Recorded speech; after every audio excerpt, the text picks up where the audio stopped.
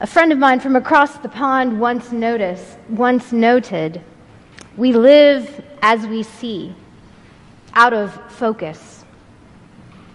At the time, I paid little mind to his words, but with eyes that are a little bit bleary today, as we remember Jesus' love poured out upon the cross, it seems to strike me that full force of his humbling truth bomb. Indeed, we struggle to see the world aright, even if you're not like me and the type to tear up at this provocative picture of selfless love. Son of God, hanging on the cross to save us. It's still a story that grips our gaze, calling us to grapple with what we see, with what we believe. We believe we belong to love, and yet our focus is distorted.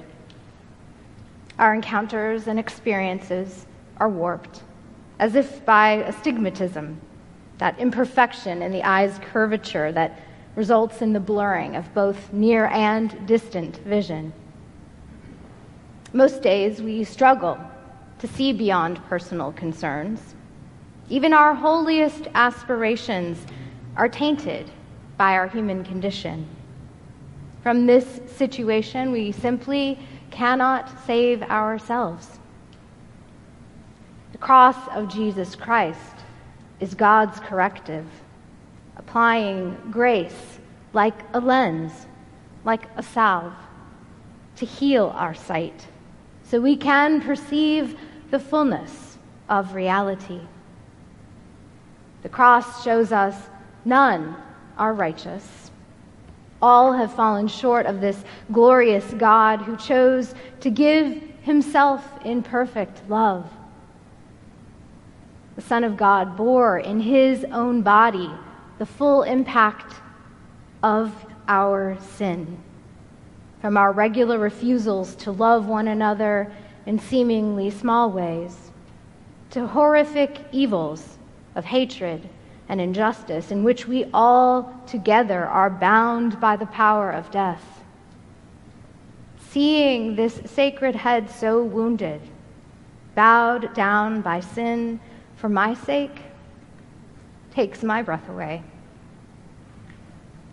Some call the cross God's answer to sin, as if God perhaps were a heavyweight boxer out to land the winning punch.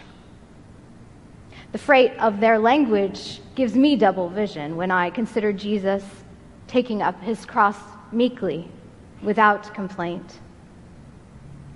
Their disorienting lens intensifies the burdens of our shame and guilt when we choose to see Jesus' sacrifice in this light. Our sin-sick souls need little push to find the rough edges of our pain. In a poly-pandemic world worn weary by violence, oppression, and degradation, tenderness abounds whenever we reckon with our past and present-day failures. Whether we dare to notice how short we fall of God's flourishing, or to name the harms we too inflict on communities and creation itself, as we will do this afternoon when some of us walk the way of the cross here in Midtown with Methodist and Lutheran neighbors from this Peachtree corridor. You're welcome to join us. Jesus did not spurn sin's agonies when he embraced his cross. Neither should we miss this Good Friday invitation to look squarely on our sin that God wants to transform. One willing companion to us in this healing journey is Julian of Norwich, theologian and teacher from the Middle Ages. Julian encounters Jesus in prayer. She recounts her mystical visions in a work entitled Revelations of Divine Love. Julian describes God's goodness from the very beginning, tenderly redeeming a world wherein our sin and the terrible evils we do could only ever be forgiven and erased by infinite, by undiminished love. Divine grace, God's mercy, these bring everything into focus. For in the cross of Jesus, God bears not only our burdens, but the burden of us. God reconciling the world. Love's perfect gaze captivates Julian. She contemplates our suffering Savior with great vivid detail. In his tender eyes, she perceives a precious seeing that is complete loving without condition.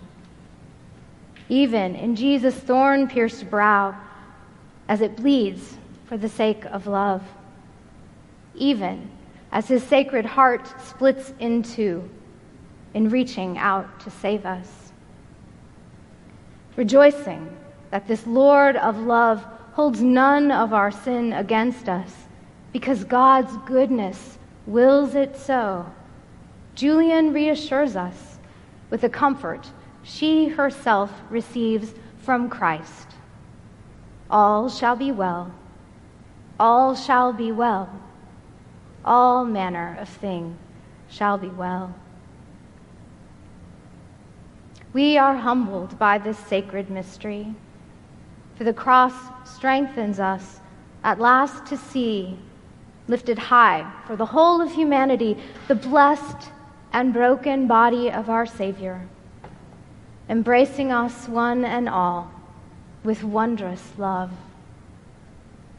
Thanks be to God.